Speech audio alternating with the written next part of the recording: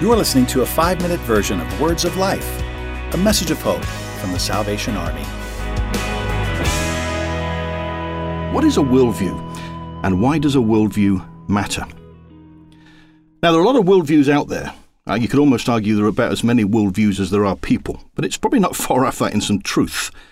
Because I think the concept of a worldview is often distorted by the place in which we spend our time.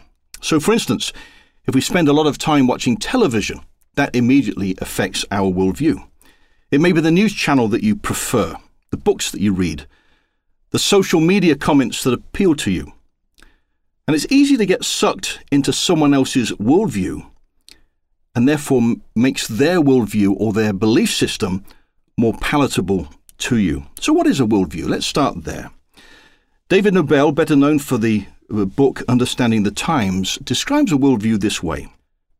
A worldview is the framework from which we view reality and make sense of life and the world.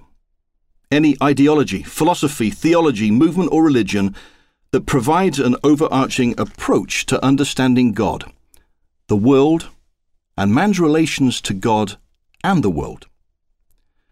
So as Christians, we should expect to have a biblical worldview.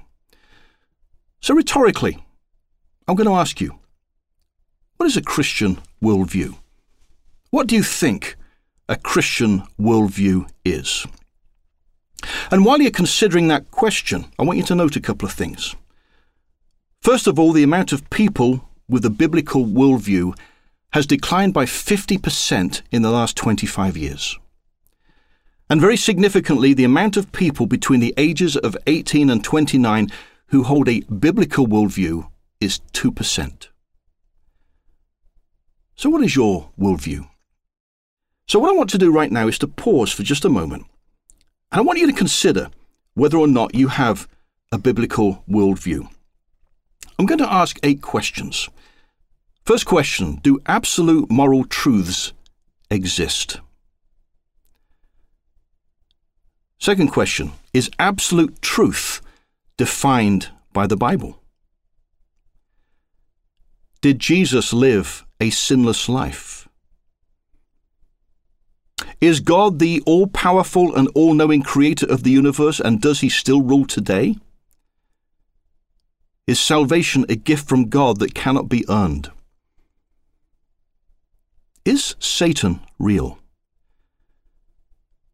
Does a Christian have a responsibility to share his or her faith in Christ with other people? And finally, the 8th question, is the Bible accurate in all of its teachings? Now, this is a standard set of questions, and if you answered yes to all of these questions, then you hold a biblical worldview because all of these things are taught in Scripture. But if you have at least one no, you hold a view therefore, that is not consistent with what the Bible says.